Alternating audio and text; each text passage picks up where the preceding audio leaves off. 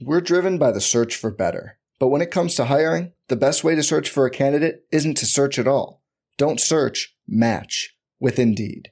Indeed is your matching and hiring platform with over 350 million global monthly visitors, according to Indeed data, and a matching engine that helps you find quality candidates fast. Leveraging over 140 million qualifications and preferences every day, Indeed's matching engine is constantly learning from your preferences.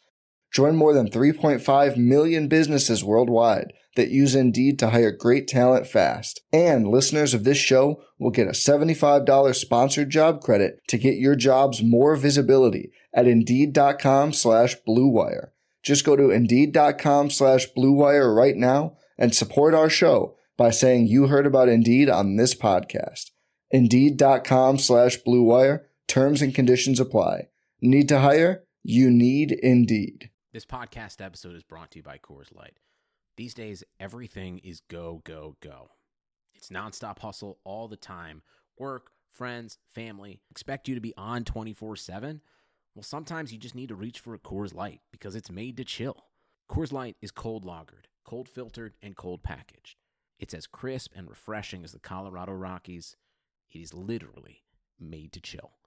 Coors Light is the one I choose when I need to unwind. So when you want to hit reset, reach for the beer that's made to chill. Get Coors Light in the new look delivered straight to your door with Drizzly or Instacart. Celebrate responsibly. Coors Brewing Company, Golden, Colorado. The Timeline is a Blue Wire podcast. Yeah, and I think it's good. I mean, we've shown resiliency, we've shown toughness. It hasn't resulted in wins, but to come back like we did the other day, Ellie stepping up, Czech stepping up, the defense improved immensely in the second half. Our offense was a lot better than that first quarter that we had. So I think it's the sign of good things to come.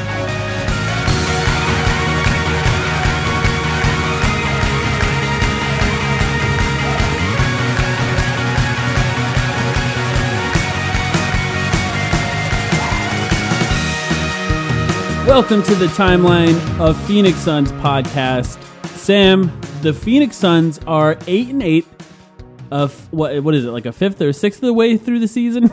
Just about. A fifth. And how do you feel about that? I feel good about that. This is nothing like it was last year. So last year when we would record a podcast, right, we would frequently come off these weeks where the Suns would go 1-4 or 1-3 or 0-4 or 0-5 or whatever, and we would just sound so depressed. Well, and I'm probably not doing a great job of sounding like pumped up right now. Like, I'm not happy the Suns have lost these games, but in the grand scheme of things, it really doesn't matter. You can recalibrate your expectations, and we went into this game with the context of several things. We knew, first of all, the Suns just played 5 games in 7 days. That's fucking absurd.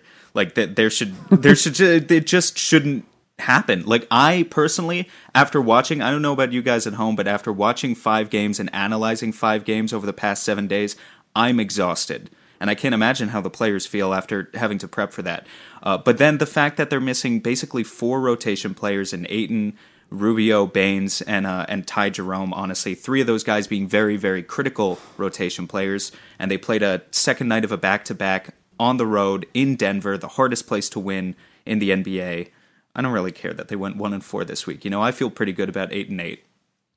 Yeah, I do too. I think that was, we were talking before the podcast, you and I, Sam, and I said it last year. I think there were a few episodes where we started recording and it sounded like someone killed our puppy dog or something. I don't feel that way at all right now, and maybe I should feel more attached to this. But the fact that no Rubio, no Baines, who have been essentially the second and third best player on the Suns so far this season, that stretch came at the worst possible time, essentially, right? If they got injured, and this is the 1 week of the year where they have 5 games. So it does suck that happened, but to see how they played without those 2 guys, I thought was more encouraging at times than discouraging. I think that most of these games, if not all of them, I would have predicted a loss. I think that the one that I maybe would have predicted a win was the Pelicans game, which ended up being a loss. Anyway, just to recap what happened in the last 7 days, a loss against the Celtics at home, a loss at the Kings, a loss against the Pelicans at home, and a win at Minnesota where Devin Booker looked like an absolute superstar, and then a very predictable loss in Denver tonight where they looked exhausted, the 5th game in 7 nights. I've been ranting about it on Twitter all night because I think it's frustrating, and I guess I don't have to watch these games. I choose to watch them because we host a podcast about the Phoenix Suns, but I think if we didn't, I would have skipped this game because it went exactly as it went in my mind before it started, which was a relatively close game for 3 quarters, and then the Suns looked exhausted in the 4th quarter, and you expect them to be late on rotations. You expect them to give up on that second jump out at the 3-point shooter because they're exhausted, and it's a mental exhaustion more than anything. Yes, they have adrenaline going, and yes, they are young and they're in shape, but it's the mental exhaustion hits you, and specifically in Denver, the high altitude will hit you as well. So it was just this perfect storm of a guaranteed loss. Yeah, scheduled maybe loss. I should have probably bet on this game. Is what I should have done. Well, I didn't even check what the line is. Yeah, I hate to concede, the idea of a scheduled loss and say that there are concepts of moral victories. I don't like the idea of the Suns going for moral victories, but it's sort of what I was referencing at the beginning of this episode. 5 games in 7 days when you had 3 full rest days the week prior is just inconsistent scheduling that doesn't make any sense. And then it leads to these scenarios where you go into a game like this, and I expected the Suns to stay in it for half the game, maybe 3 quarters, and then fall apart. And that's exactly what happened. Now, that being said, in order to win this game, the Suns needed Devin Booker or Kelly Oubre to show up, and that didn't quite happen. But there were some really interesting guys off the bench who had some really interesting performances here. I mean, just look for a second at this box score. It's a beautiful clusterfuck. It's all over the place. I don't even know where to start. I mean, I guess Cheick Diallo played 36 minutes, had 22 points, 6 rebounds. That's probably the place to start, right? Mm-hmm. Yeah, Cheick Diallo was incredible, but I think honestly the biggest surprise over this entire stretch for me was Elie Okobo more than anything else.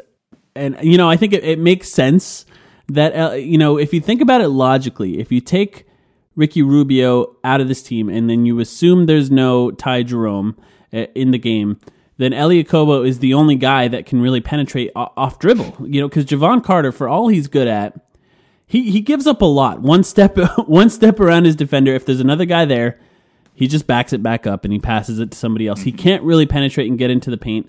And Elie Okobo is faster than him as well. That's with the ball, at least. And, those are I think those are the 2 guys, Elie Okobo and Cheick Diallo, that were the most impressive. And because they had to be, with no point guard depth and no center depth, they actually got playtime. And, it really shows how even though these are a lot of losses and they don't really have a roster built to win against good teams when everyone's injured, it does show how the end of the bench is actually relatively well rounded out, to be honest. These guys look like NBA players. Yes, thank you. Cheick Diallo is an NBA player. So Twitter was frustrating me a little bit because, I should probably just stop spending so much time on Twitter, but when Cheick Diallo checked into his first few games as a Sun, he was exclusively... And this was a guy, for the background context, this was a guy who played 15 minutes a game for New Orleans last year in the majority of their games. He was a rotation piece. He wasn't... he had proved that he was an NBA player. He wasn't an exceptional player. There was a reason the Suns were able to scoop him up so easily. But he's not complete garbage. And people were treating him when he was coming in and playing garbage time his first few games like he was complete garbage. And now after today, it's sort of flipped the switch and people are acting like, Cheick Diallo is this great piece that maybe he should start. I think the answer is probably somewhere in the middle. I've been impressed with him over the past stretch, but he's sticking to his game. He's not doing anything all that impressive. He's not a great rim protector. Quite honestly, he's a lot more athletic than Frank Kaminsky, and that's why maybe it looks appealing for Suns fans right now. But he still does this thing. He plays a little bit like, a noob on 2K who's, smashing the triangle button a little bit too much, jumping up for the block when you should just go for the contest. You get him up in the air too easily, and then you can cook him. But overall, he's doing a good job defensively. He's obviously an athletic player. He's not a lob threat, but he does have that really nice floater game. So overall, I've been impressed. He's definitely an NBA player. And I think if you want to discuss, like, should he get more minutes and should you bump down Frank Kaminsky's minutes, that's a very reasonable thing for us to talk about. I don't think, he's a rising star for the Suns or anything, obviously. Well, here's what I'll say about that. In this game particularly, something that Suns fans need to recognize when talking about this, Cheick Diallo's 6'8". He's not a 7-footer. He's not a massive guy. And the Nuggets start Paul Millsap and Jokic. That's a massive, massive, massive group of guys there. Those are, first of all, Jokic takes up the space of 2 regular players, and he's 7 feet tall. And then Millsap was just abusing whoever was guarding him, regardless of who it was, because he plays power forward and he's essentially a center, and he's able to abuse whoever guards him. And I think you put Cheick Diallo in there, maybe he does okay for a while on Jokic, but I think that's not like a sustainable thing against all lineups. Right. If you start a 6'8" center, you might be okay sometimes, but I think there's a lot of guys. I think the Frank Kaminsky slander is a little overboard. I think a lot of times we tend to do this, right? Whoever's playing well at the time, it's like they should start, and whoever's not, they shouldn't start, whatever it is. And I don't always see it that way. I think that there are times where they have bad games, so there are times where they're outmatched. And I think that there are a lot of times where whoever was in that position would likely be outmatched. And I think particularly this Denver game, as bad as Kaminsky can be on the defensive end, I think that there are still positives of him being on the court. And the reality, the truth of this really is that Frank Kaminsky is a bench player and he's starting. And that's out of a necessity. And if we really want to trace that back, this is what happens when DeAndre Ayton lets the team down. Ultimately, that's really what it is. There it DeAndre Ayton is not playing. He said it, and not here's me. the thing. You said it, not me. Come after Mike. Don't go after me, please. Feel free, because I said it from when it started, when he was suspended. I said this team is much more suited to play without a player than ever before. But what will happen? We will eventually lose games because DeAndre Ayton is not playing, because there is a player who is not playing even though he's not injured. That means when an injury does occur, your depth is massively hurt. This is something that we talked about weeks and weeks and weeks ago. It's something that I talked about on Twitter weeks and weeks and weeks ago. This was predictable. To let your team down like this is really disappointing. And I think, it's funny that all of this is happening while Luka Doncic is playing like an MVP. We don't have to have that conversation, but it does kind of, it almost puts a little finger in the wound that already hurts a little bit for Suns fans, right? Because not only is Doncic playing like an MVP right now, but we don't even get to see DeAndre Ayton play. We don't, and how well he played at the beginning of the season. It would be nice to see some more of that. And actually seeing how Diallo fits into the offense, you could just picture how Ayton would be dominating in that very similar role. So, it just hurts that DeAndre Ayton is out like this right now when you need him. Yeah, it does. And overall, the Suns starting lineup right now with Frank Kaminsky, if you guys are frustrated at Frank Kaminsky, I get it. You're trusting your eyes, and the numbers agree with your eyes. The Suns starting lineup of Tyler Johnson, we should talk about Tyler Johnson too, but Tyler Johnson, Devin Booker, Kelly Oubre, Dario Saric, Frank Kaminsky has only played 37 minutes together through today, but in 37 minutes, they've got a net rating of minus 25 per 100 possessions, an offensive rating of 94.7 points, defensive rating of 120 points that they're hemorrhaging. On defense, they're a terrible defensive team. Now, that doesn't mean Frank doesn't have his offensive strengths. I think his shot is going to come back to him. He's objectively a better playmaker than Cheick as well. But there are trade-offs there, and all of it comes back to, like you said, the Suns don't have the depth. Neither of these guys are legitimate starting centers. Neither of these guys are arguably NBA centers at all. They both might be better suited for power forward. So yeah, it sucks. But with regard to the whole Ayton-Luka thing, obviously we have to move on. We have DeAndre Ayton, so I'm not so interested in focusing on that aspect of the conversation, but mostly the Suns need to challenge DeAndre Ayton, and DeAndre Ayton kind of needs to challenge himself to be the best version of himself that he can be. Not so much to just focus on the second contract, but he has let the fan base down, he has let the team down, and he needs to come back from these 25 games, regardless of what Trae Young is doing, regardless of what Luka Doncic is doing. He needs to show serious improvement. Like, statistically, defensively, in terms of his basketball IQ, just everything needs to be a lot better to make up for this mistake, because this team really needs him right now, and it's shown over the past week. This is kind of funny. I have this theory about Frank Kaminsky that I haven't talked about yet because it's kind of insulting to him. But my theory is that when Frank Kaminsky makes a mistake, it's magnified by the way he looks. And what I mean by that is he just has kind of a goofy face and a goofy look to him. And I feel like those mistakes that he makes are so magnified by how goofy he looks after the mistakes. And the reason I say that is because you and other people have talked about how he is not hitting shots right now. But the reality is he's actually, since Baynes went out, he's shooting 40% from three. So he actually is hitting shots. And that's on 6 attempts a game. 4 attempts a game. So it's not like it's like 1 per quarter, essentially. And he is actually hitting it. Yes, it would be nice if he was shooting more and making more. But it's this funny thing where he's actually making shots right now, and it feels like he isn't because of just the mistakes he makes are so magnified. They're more obvious, I think, than other players just because of how goofy he plays on the floor. Right, and how goofy he looks when he switches on to a smaller player and gets burned consistently because it happens, or doesn't protect the rim because it's not something he can do. But it's not something we expected him to be able to do. He's a bench player that we used a room exception on to sign for $5 million for 1 season. Maybe we keep him around next season because we gave him a team option. This is not a guy who's supposed to be a starting center on a 35-40 win team, if that's what we're projecting the Suns to be. Bottom line.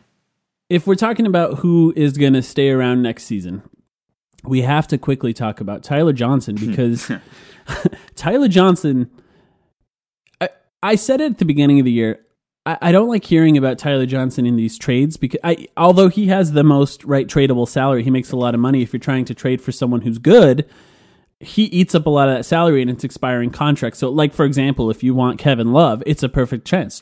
Trade Tyler Johnson, you get Kevin Love. I don't they want get the cap Kevin space Love, next year. That's a conversation for another episode. It's just an example. But I think that the way that Tyler Johnson is playing right now, I don't think there's ever been like an easier decision as to whether or not he should be in the trade discussions come the trade deadline. Now, it's nice to open up that cap space. We've talked about it.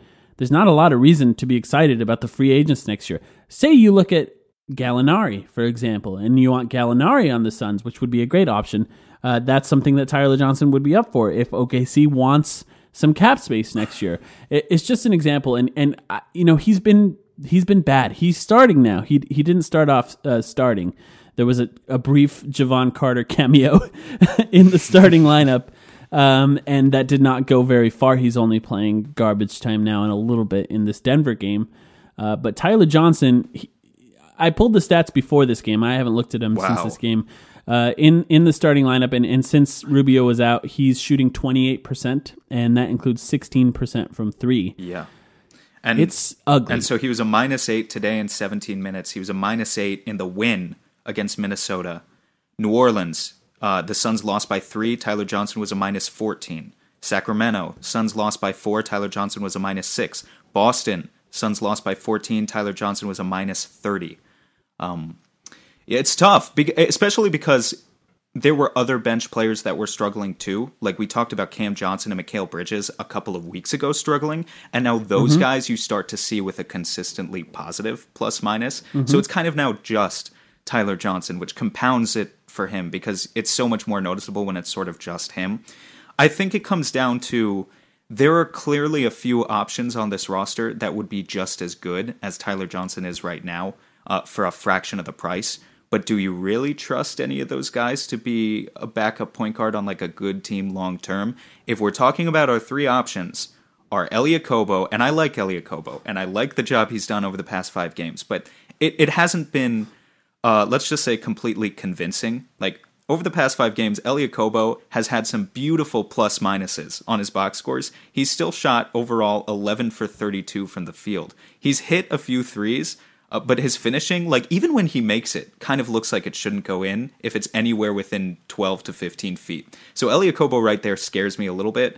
Ty Jerome, I love Ty Jerome. I think he could do as good a job as Tyler Johnson is doing right now, and I think that's the guy maybe you should groom to be the replacement. But again, a rookie, kind of hard to put your confidence in that. And Javon Carter is a pest defensively, but it's exactly what you said just a few minutes ago. No penetration offensively if you play Javon Carter heavy minutes. So all of those guys, they're being paid, what, $2 to $3 million each, and they could do a solid job, and you could do away with Tyler Johnson. But if Tyler Johnson eventually gets out of this slump, if he goes back to his old self of averaging, say, 12 and 5, 40% three-point shooting, can any of those other options really give you that off the bench? I'm not sure.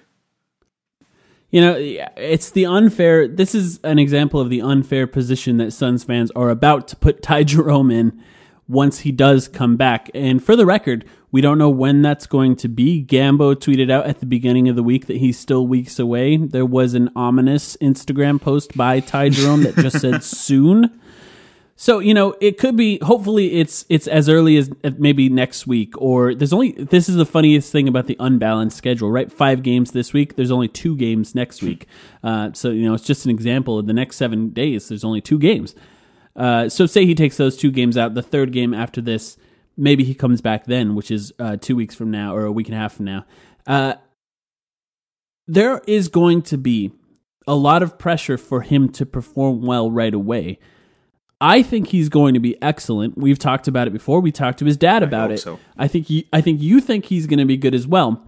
But the disadvantage that we have now is that he needs to be, right? He almost needs to be good. Well, and that's a little unfair to him because it would be nice to kind of develop him slowly into that role, and you know, maybe we're not going to have the opportunity to do that. We're talking about the point guard position right now, but let's go even bigger. This is about not just the point guard position.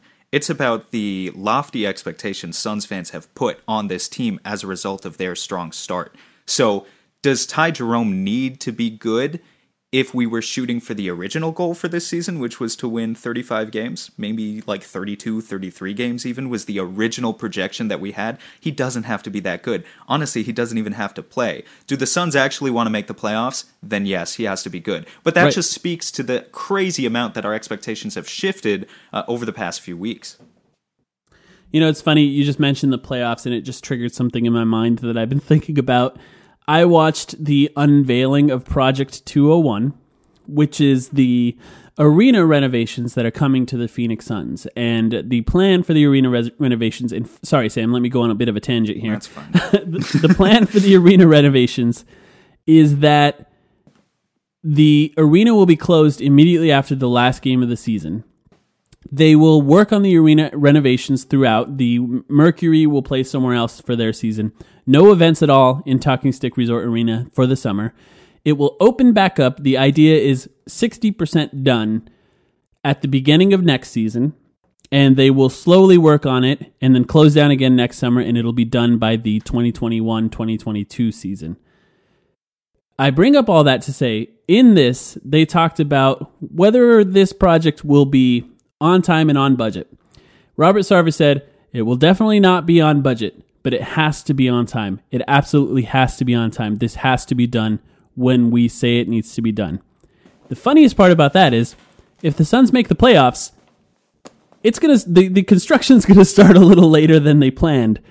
It sounds like the plan for these arena renovations was that the Suns are not going to make the playoffs, and especially not go deep in the playoffs. And I just found myself thinking, wow, Robert Sarver planned this whole thing so that the Suns don't make the playoffs. So, were renovations planned for, did it say summer? Did it say spring? Like, the playoffs start in April. That leaves a pretty wide window, you know? Well, there's nothing scheduled in Talking Stick Resort Arena past the last game of the regular season for the Suns. No concerts, no Disney on Ice, nothing. Well, I see that as flexibility. But also being a realist, like, yeah, obviously the Suns didn't expect to make the play. Well, okay, yeah. The coaches, yeah, you asked Monty Williams if he expected to make the playoffs, yeah. But I honestly don't believe James Jones or Robert Sarver expected to make the playoffs this year.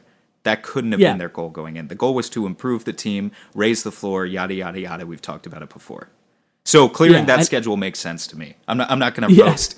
There's plenty to roast Robert Sarver for, but not for that. Yeah, it was just a funny thing where the priority is now finishing this as quickly as possible, and I don't blame him. And just to continue that tangent for a bit, the arena renovation plans look incredible. It actually looks really good. I have this like baseline expectation for anything Robert Sarver does, and it's very low.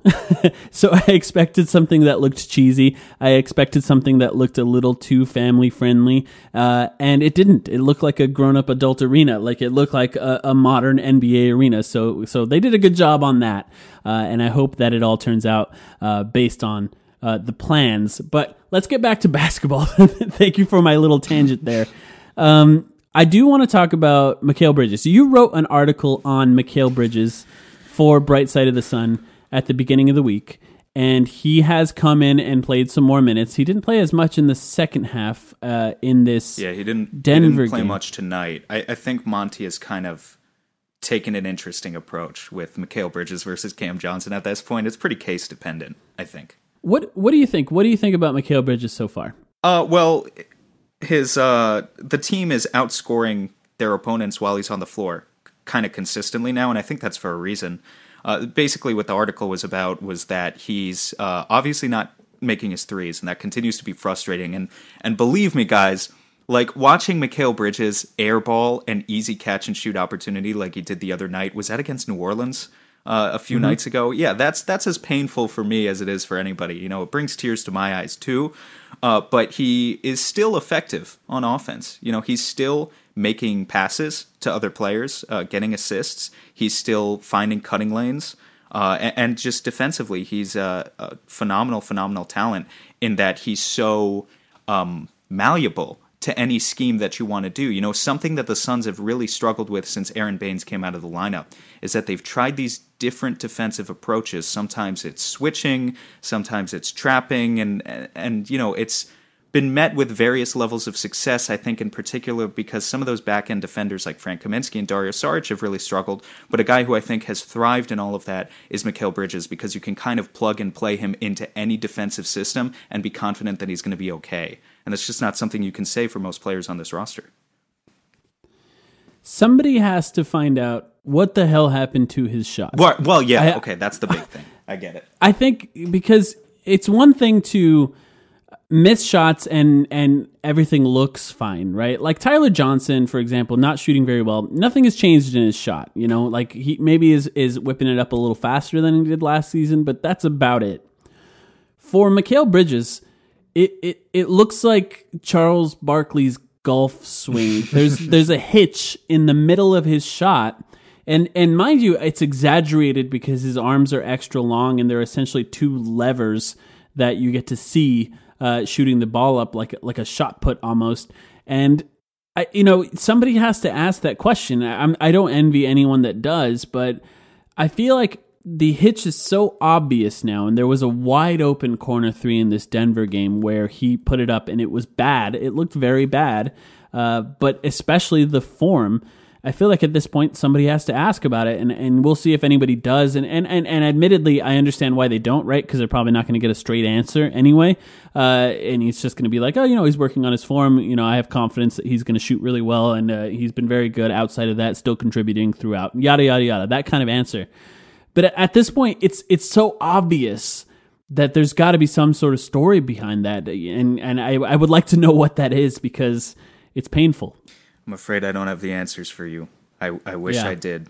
But what's the minimum that percentage has to be at for Mikal to be, like, continue to be looked at as number 3 most valuable asset on this roster after Devin Booker and DeAndre Ayton, if that makes sense? Or I guess, so maybe it's another reevaluation of expectations, right? Coming into this season, did you view Mikal Bridges as the 3rd most important asset on this team? Asset I'm talking about in terms of like a combination of future potential. Like, it's a weird word because it's like, how valuable can this player be if they continue to suit up for us for the next 5 years, but also how valuable are they as a trade chip? Who was number 100%? Yes. Okay. He definitely was. So now, is it still Mikal Bridges or is it Kelly Oubre? Kelly Oubre only has a year on his contract after this. True. If we're talking about, like trade asset, that's not much of one. And admittedly, one of the smart things I think that this team has done is have relatively clean books going forward. So there's very few guys that are on long-term deals. If you go down the line, you get to Jalen LeCue pretty fast as far as the longest deals on the Suns. And so there's not a lot of trade pieces. I think Tyler Johnson's expiring contract probably being one of the better ones so far. And obviously they're not going to trade Devin Booker, and they're not going to trade DeAndre Ayton, unless Karl Anthony Towns becomes available.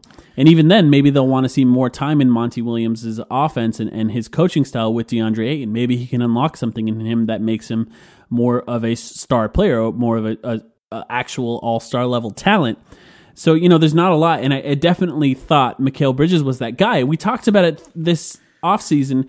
Who did we have the highest expectations for? Mikal Bridges was the guy that worked his ass off the entire offseason. Well, in the last 5 games, he's shot 11% from 3. But it's shown. It can't be that. But it's shown. Okay, so he's worked his ass off over the summer, and I think he's improved at everything. He's doing more drives than last year. He's got more shake to his game. His defense is better. He's a smarter player. I honestly believe that everything has gotten better for Mikal except for the shot. And it's just crazy to me because I look, this is a sample size. Hate to play this card because we're 15 games into the season now. But we're talking about a sample size of 26 attempted threes. That's 3 games for Karl Anthony Towns, if you think about it. I think it's going to come back. It's a faith-based argument. I get that. Well, but there's no one that I have more faith in than Mikal Bridges. He's just that character deserves to succeed at the NBA level. What's especially weird is the more time he takes, the more open he is, the worse it looks. It looks really timid. bad. He's timid, and I don't know who coached that into him. You know what the weirdest part too is? He's 1 for 9 in the last 5 games, right? So he's bad. That's 11%. But he's 17 for 17 from the free throw line. Like, he's making free throws. He's able to hit those. But there's something just not right. It's a mental problem, it feels like, from the 3-point line, and I don't know what it is. Maybe I'm sticking to my drafted by Philadelphia, lose your jump shot theory. Well, that's a good theory, but most athletes, I think, do a really good job of tuning everything out, all the bullshit that comes from outside. Maybe Mikal Bridges is it's just because he followed me. That's what I was getting at, man. Maybe he's just really big fan of the podcast. It's my fault. Yeah, he does follow you on Twitter. He does. This is all my fault. So just shut up about it, and I'll start making shots. Yeah, Can we agree right now to stop talking about Mikal Bridges' shot? And I guarantee within like 2 weeks, we'll be like, it's back. Well, I don't tweet about it because... But people do. Well, yes, people do. And sometimes I comment on those tweets, admittedly, but I don't... I'm aware of the fact that he follows me now when I tweet. So like I'll type something up in my drafts and I'll be like, no, I don't want him to see that. And I'll just delete it. He's definitely already muted you. It's amazing that he hasn't unfollowed you already. All right, we're going to stop talking about Mikal Bridges' shot, and it's going to come back. A moratorium on talk about Mikal Bridges' shot for how long? How long are we going to do this? Well, 3 weeks? Within 3 weeks, he'll have taken like 4 more attempts, right? Let's say we are not going to talk about it until 2020. Come on, but then we need stuff to talk about for the podcast. It's just a month. We need content. Okay, until 2020. No talking about Mikal Bridges' shot. We're agreeing right now. No more talking about Mikal Bridges' shot until 2020. Yes. And watch, guys, it's going to come back just like that. Okay, but I'm going to say this right now. I'm going to forget about this, and there's a chance that you'll remember, Sam. But if either of us forget and you see us talking about it on Twitter or you hear us talking about it on the podcast, it's up to you, the people that are listening to this right now, to hold us accountable for this because, I still pronounce Dario Saric's name wrong regularly. Every single time. There's a chance that we are going... Speaking of Saric, let's move on to that. Okay. One of the better games of his career high is 32 points. Now, he didn't get close to that, but he had 16 rebounds. I think he ended with the 16 rebounds, which is a new career high for him. His previous career high was 15 rebounds, and he was absolutely incredible in this game. It's just a shame that it was wasted on like a game that was like a guaranteed loss. If I looked at the schedule a month before the season, I would have marked this one as a loss. I hope that he can build off of this. That's really the goal when a player has a good game that's been struggling. Right. And he had an excellent game. What did you think of him? Well, the threes are going to be sustainable to an extent. I mean, he's a hot and cold player. The rebounds aren't sustainable. He's not Andre Drummond now. I'm looking at the box score. 17 defensive rebounds, by the way, I think is interesting. No offensive rebounds, because I was actually prepared to come into this episode and praise the Suns for their ability to crash the glass and get offensive rebounds without Aaron Baines or DeAndre Ayton. They've done a good job of that over the past 4 games up until today's game against Denver, and then Denver absolutely blasted them in that area. I think Denver finished with 19 offensive rebounds to the Suns 7. So yeah. I don't want to give Sarge too much praise because he did the best he could. But the 3-point shooting is there, and I don't know, it wasn't like a particularly impressive game for me. It was impressive in the sense that he held up the team and basically kept them in the game while Devin Booker and Kelly Oubre were struggling. But it didn't exceed my expectations of what he can do. I've always believed that Dario Saric is going to have games like this. Yeah, I think that Jokic brings something out of him. I don't know exactly what that is. And Jokic, by the way, only had 8 points, 5 assists, and still had 13 rebounds because he's like a tractor that parks under the rim. But if you remember back to the second game of the season, I believe, was the Denver game where Rubio was fouled on that 3-point attempt, went into overtime because he hit all 3 of his free throws. Dario Saric guarded Jokic in that overtime. Jokic was he was 0 for. He didn't have any field goals in that overtime, and Dario played him very well. To start this game with 2 bigs, Saric was still guarding Nikola Jokic and did a very good job. And I think there's something there. I don't know what it is. Maybe I'll have to go back and look at some games where he played against Jokic on his previous 2 teams and see if there's just something there where Dario has an excellent game against Jokic. But it was really interesting. Not only, I think, did he do very well offensively, I think that he does well guarding Jokic. And I think if you want Dario to guard anyone, the ideal is someone who's not super fast because Dario's not super fast. So Jokic being just a large guy who doesn't move very quickly, that's kind of a good scenario for Dario, and he just kind of plants his feet and takes the hits as he goes. And I was very impressed with him. I thought this was a really good game. I hope, especially shooting-wise, I hope he can build off of it. You want to talk about Frank looking awkward, though? Dario, I think, has become the master of post shots, like hook shots that just don't look like they should go in. I don't know why I'm struggling with that so much. It's like he spins the wrong way every time. Yeah, when he's going for it, and yet it still works. Sometimes. Like, he's not like a great post player, but you understand what I mean. Like, it went in today, It was solid. I wanted to give him some credit for his post game. Yeah. I thought, I think that he's missed a lot of shots at the rim that frustrate a lot of Suns fans, to be honest. I think that what he does well can sometimes go a little unnoticed. It's nice for Dario to have this good of a game in a game like this against Denver, who's currently the second best team in the Western Conference, which makes them likely the second or third best team in the NBA, and actually play well against a team that good, I should say. So it was nice there. But we'll see if he can build off of it. There's going to be some interesting games that we'll talk about at the end of this podcast coming up. You know what we should talk about? The one win the Suns had this week. I feel like we haven't really dived into it. Yeah, it was against Minnesota. It was 100-98, right? It sounds really close. The Minnesota Timberwolves hit a 3 right at the last second to bring it within 2. It wasn't really that close throughout the game. Devin Booker had a career high in rebounds. He had 9 assists and he had 35 points without making a single 3-pointer because somehow his 3-point ability was zapped away from him Space Jam style this week because Ricky Rubio's not playing with him apparently, or Aaron Baines, the massive screens. But he was absolutely incredible in that game, and I think that's the story of that game is that Devin Booker put the entire team on his shoulders, and it was heavy because his legs hurt clearly in this Denver game. The story of this game to me was like it was partially about Devin Booker, but not completely related to that. Obviously, he took over the game, but there's been this, you've noticed for sure, right? There's been this narrative going around the past week or so, kind of annoying, about Devin Booker not being aggressive enough in games. And the biggest thing that came out of this win to me was that is absolute bullshit. The reason that it's bullshit is actually because of poor execution by Minnesota.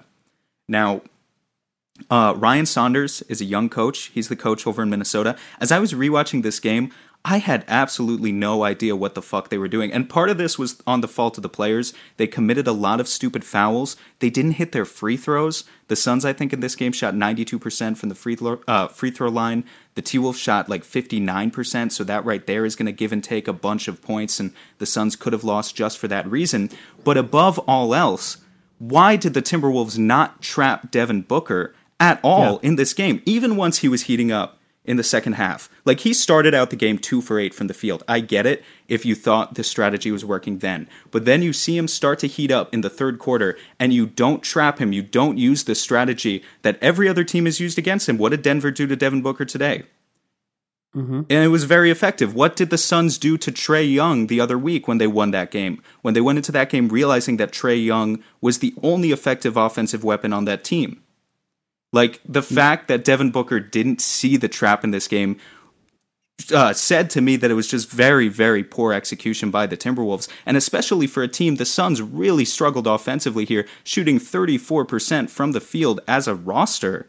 It took Devin Booker kind of, A, putting the team on his back, but also B, the stupidity of Minnesota to be able to win that game. I think a smart coach would have been able to beat the Suns there, and I think the Suns lucked out a little bit. But overall, I think it speaks to go back to my original point, it's not that Devin Booker has been passive, it's that he continues to see these double teams that he's been seeing for years and years and years. Yes, I know it's a meme, and people like to joke about it based on that summer workout video, but it really is true that that's how teams continue to play him, especially when Aaron Baines and Ricky Rubio and DeAndre Ayton are all out of the lineup.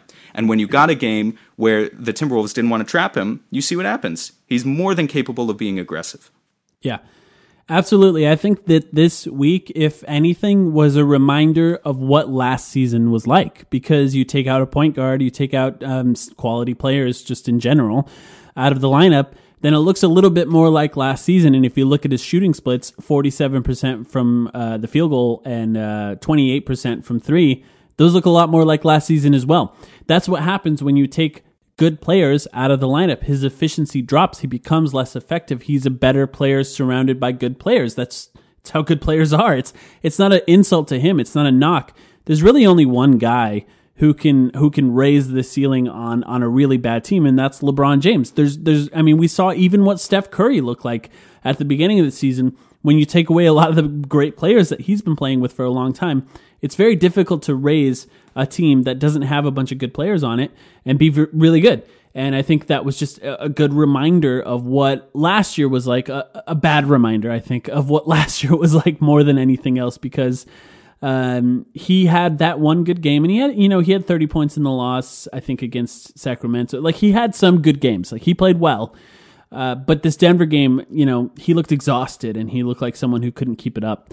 And he's tired of being trapped, probably. It's a difficult thing, and you get the ball out of his hands. He can create out of that 6.6 assists, but he's turning the ball over relatively a lot, basically. 4.8 turnovers this week, so almost 5 turnovers in this ugly, ugly stretch. But I think, it is what it is. I think what has been impressive, I think, for the Suns in general in this stretch is that they were still able to create relatively good offense without a lot of great players. The culture is there, and by that I mean they still were averaging like a lot of assists this whole week. Yeah, what is that stat? So, I was about to look it up. Over the last 5 games, the Suns as a team have 121 assists to 62 turnovers. That's a ratio of 1.95. Last season, the Suns had a ratio of 1.53 as a team. So you've taken Ricky Rubio out of the lineup, but I think it's going too far to say that it's like last season, because it's kind of just a little disrespectful. And I'm not saying that you're doing this, but it's a little disrespectful to, the playmaking of Devin Booker, but also guys like Dario Saric, and Frank Kaminsky and Aaron Baines when he was in the lineup. But, these guys are still capable of finding each other and, generating assists. Yeah, and you're right. Yeah, it's not quite like last season. I think more than anything else, just watching this team with only one playmaker at the guard position, I think is what reminded me of last season. It's just Devin Booker sort of all by himself in that role. And that's just a little too much for him. It's a little too much for most players, especially in the system that they play. It's kind of built for 2 ball handlers, just kind of like every system is now in the NBA.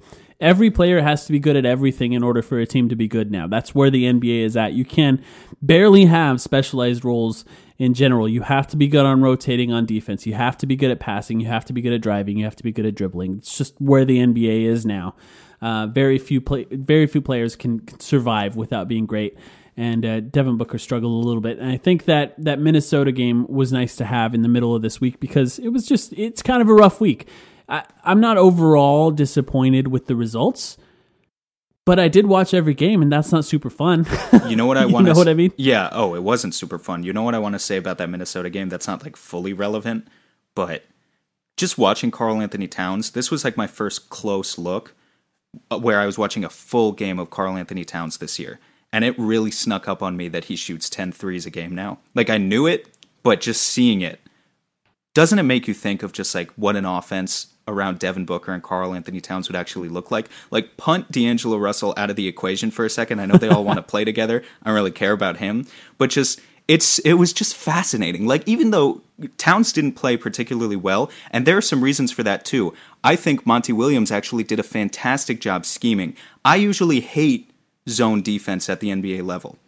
But given you went into that game knowing that the Wolves are one of the worst three-point shooting teams in the NBA, and you just prevent Towns from catching the ball and getting good positioning and use the zone for that and banking on the Wolves missing open shots, the Suns did a great job. It played right into their strategy, and I'd credit Williams for that. But usually, Karl Anthony Towns just taking that many threes and continuing to be as good of a post-up threat and a pick-and-roll finishing threat as he is. And then you have a guy like Devin Booker who can have a 35-point triple-double game where he doesn't even hit a three.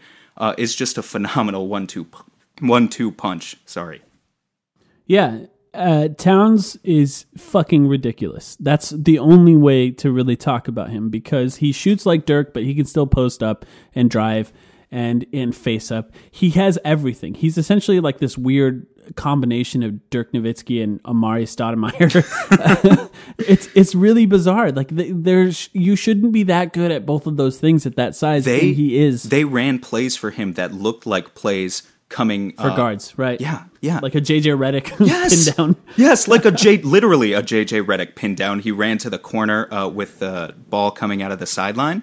Or coming out of the baseline, sorry. And he made it. Like, just plays that look like guards. It's absurd. Surround those two with a few guards. If you can somehow get those two together on the same team, hopefully in Phoenix, not in Minnesota. I'm just saying, you really want to win a championship. Let's talk about that. Yeah, I've said it before. And hey, maybe DeAndre Ayton can be that guy one day. Yeah. We don't know. Yeah, it's definitely, I don't know about the shooting, but if he can dominate other places, if he can really just be a dominant defensive player in his prime, which is still possible. Like, I know there's a lot of things that he has to work on, but it takes a lot of time to be a good defensive player for a big man in the NBA. And it's still possible. If he can do that and still be as efficient as he's been throughout his career, that's a really damn good player and very rare. It's, very rare. Even Cap, for all he's good at, still not quite a defender that can be great, and we'll see if he gets better at that going forward. I think we're ready to go to our brand new segment here, Sam. You ready? Let's do it. All right, this is called Player of the Week. Original. From this week on, From this week on, we're going to try to choose one player every week. Sam and I separately choose one player every week to talk about. And this could be for any reason that we want it to be. It could be a Suns player. It could be a player from a different team or a different era. There's no rules. We don't want to put any restrictions on this because let's just allow us to say whatever we want whenever we want. But there is one part of this I haven't told you about, Sam. What is that? And that is that I logged on to the website called Fiverr earlier today, and I paid $12 for someone to write a theme song for this segment. So I don't have it yet, but sometime in the next 10 days, I will be emailed a track. What the hell is wrong with you? I will be emailed a track that I have no control of other than what I told them about, which is essentially what I just said now. See, and yes? Why do you say there are no rules and then you give yourselves rules? So you paid $12 for a theme song that might be terrible that we have to play anyway because you said so? if it's terrible, it's almost better. You know, I paid $12 for a theme song that I have no control of outside of I just told them what the thing is, and we're going to listen to it every time. I picked someone who's good, right? I had options. I didn't pay for the $5 options. I paid for the $12 option. I went for the high-class $5, and she's a woman, and she sings, and she has a great voice, and hopefully she's going to make a great song that is going to be 30 seconds or less that we will play before the Player of the Week segment, starting in the next episode or two. So, Sam, hopefully it's good. Either way, I already paid $12, so we're going to get it. And that's basically as much as we've earned on the podcast this year. Exactly. All right, Player of the Week. Sam, you can go first on this. All right. Well, you know what? I think that's a good idea because I have a feeling I'm going to actually talk about basketball players on this team. So I'm going to talk about Kelly Oubre. Look, I think Devin Booker realistically was the best player on the Suns this week. Honestly, after today's game, I was banking on one of the two of them to have the better game so that it could give them the edge, and then they both kind of shat the bed a little bit. But Oubre had such a good stretch. His 5 games from that Atlanta win to that Minnesota win, he averaged 23 points, 7.6 rebounds, and 2.4 steals per game. He's also, passing now a little bit. I'm not saying I expect a lot out of him, but have you also noticed that he's gotten maybe a couple more games over the past stretch of, just the last couple weeks or so where he's getting 3 assists, maybe even 4 assists in a game every now and then. So that's impressive to me. And just more so than anything, the 2 wins that the Suns most recently got a couple weeks ago against Atlanta and then against Minnesota, he was so crucial to both of those wins that I just want to give him some credit. That doesn't mean I think he's the best player of the week, but I don't even think we've talked about him yet in this episode, so I think this was a good way to just make sure we're talking about Kelly Oubre a little bit. He didn't have a great game tonight, but he had a nasty dunk in the third quarter against Denver. That was really cool. Yeah, he had 2 really good dunks, I thought, but the second one was a monster poster on Plumlee. So Kelly Oubre is such a fascinating player because at times he looks like an all-star, other times he doesn't. But I think since the Lakers game where he had 1 point, he's just been good. It's hard to point at any single game and say he had a bad game. He's just been good. And I think there are times where his decision making is bad, but there's not a lot of those moments in the last 5 or 6 games that I can really think of. We need him to do what he can do. You'll remember at the beginning of the season, I was arguing against the idea of starting Mikal Bridges because I just thought the starting lineup needs a guy like Kelly Oubre. And I think, there was no predicting that Mikal Bridges was going to be what he's been. But I think that this stretch of games by Kelly Oubre has shown why he's so needed in that starting lineup. He attacks and attacks and attacks. And any guy who puts pressure on defenses like that is good for a team because it opens up shooters, it gets him to the line, easy points, and it's just nice to have a guy like him in the starting lineup, and I've been very impressed with him over this stretch. My player of the week, you already know it because it's on our notes, it's Ricky Rubio, and here's why. We need to take a step back and realize how important Ricky Rubio is for this team, and I think that this week has really shown it. Now, his numbers are not staggering if you look at what he's doing.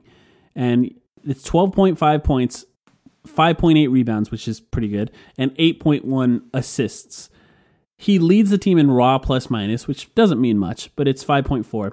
And he's followed by Booker and Baines. He's shooting currently 38% from the field, which is ugly, but 34% from 3, which is just about as good as you want him to do. Obviously, you'd hope for better, but 34 is an expected, a probable good shooting for him, and 86% from the line where he's doing relatively well at getting fouled. But those numbers don't tell the full story, and I think that this specific stretch for him has proved that, or without him, I should say, has proved that, because this team, the offense slows down so quickly without him.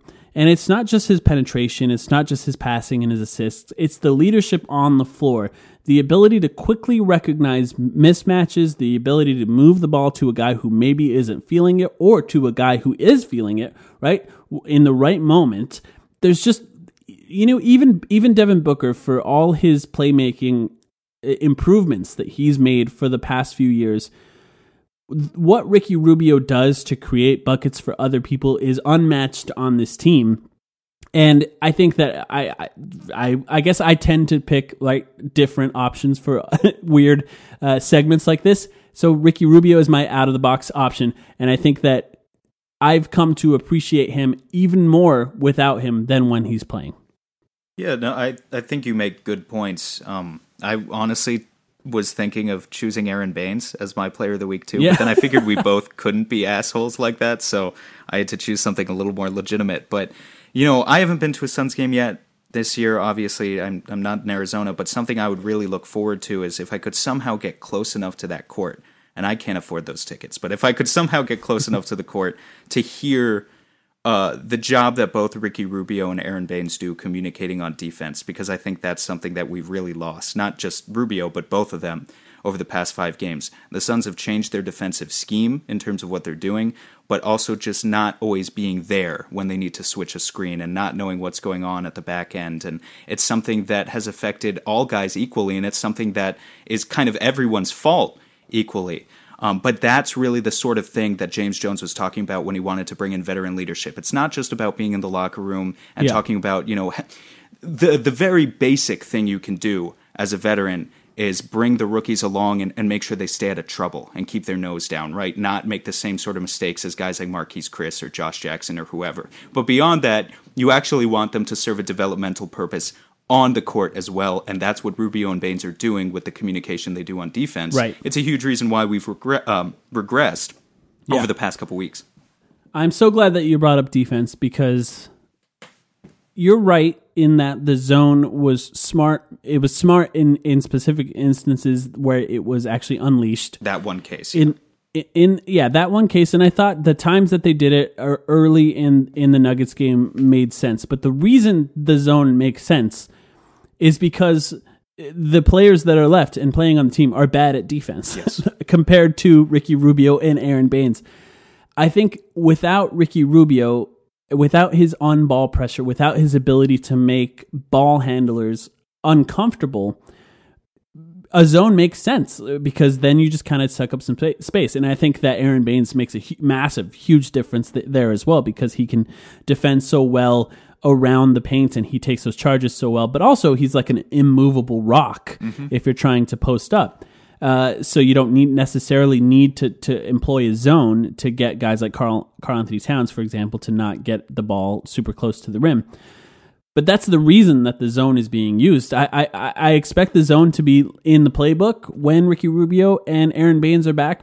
I expect it to be used a lot less, because you just don't need it as much. And I think Ricky Rubio's defense is sort of easily overlooked, right? He gets steals. He doesn't get a lot of blocks, but it's something that if you can make the ball handler on the other team, the main ball handler, uncomfortable regularly throughout the game, it pays dividends at the end of a game, because it's just, you might not see it. They might be passing a little earlier than they want to. They might just be getting rid of the ball instead of attacking. Those don't show up in the stat sheet a lot of times, and Rubio has done very well at that so far. And back spasms they're painful, and it hurts a lot. You say from personal experience. Yeah, I had neck spasms for the first time a few weeks ago, and I was completely immobilized. Literally, I found myself, I couldn't sleep. I'm a side sleeper.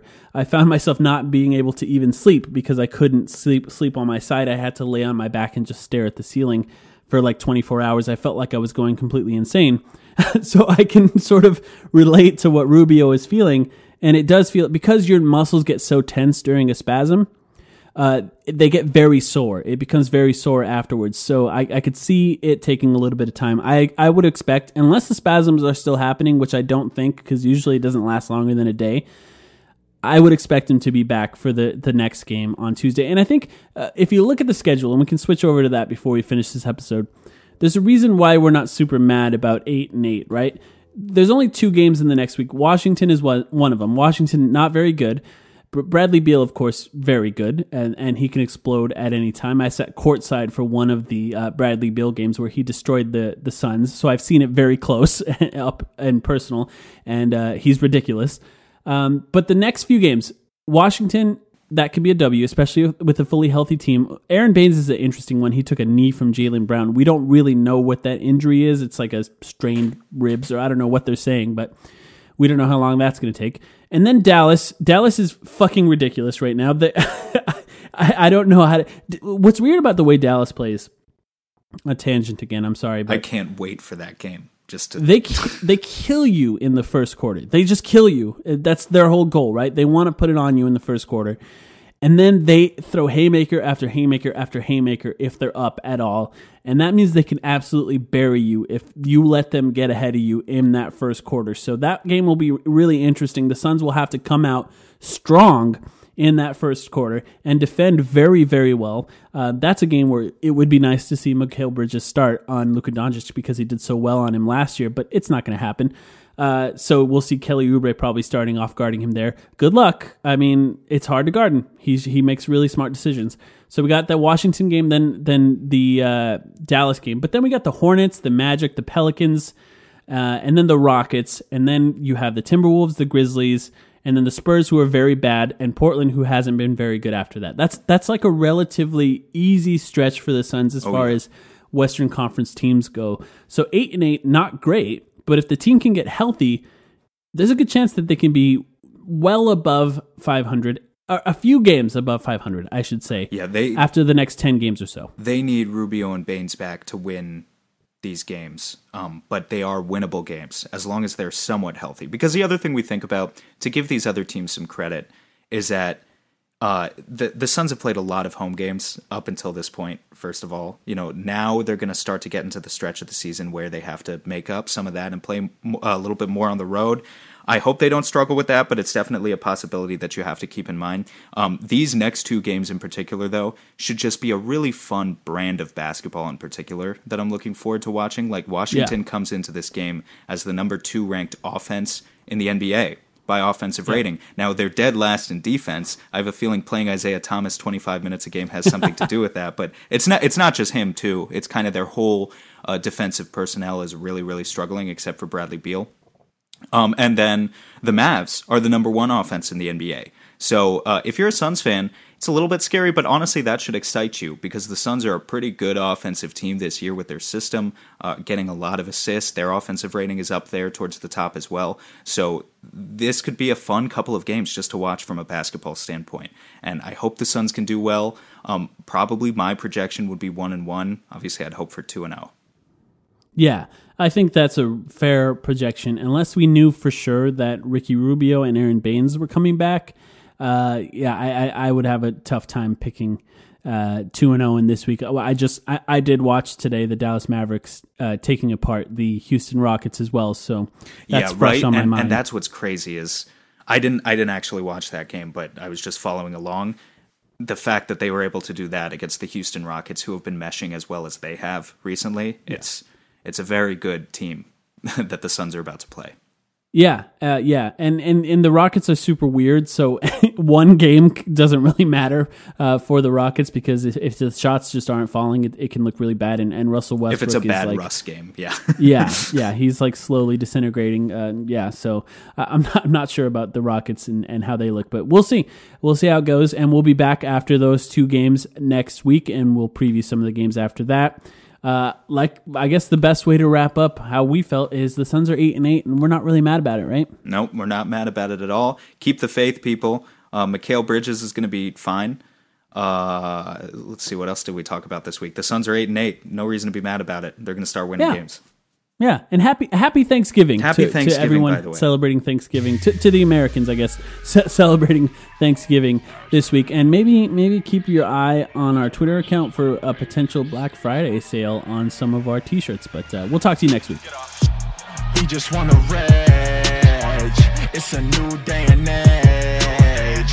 Don't let them tell us what we can't be. At the end of the day, we are family. We just want to rage. It's a new day and age. Don't let them tell us what we can't be. The wait is finally over. Knotfest Roadshow is back.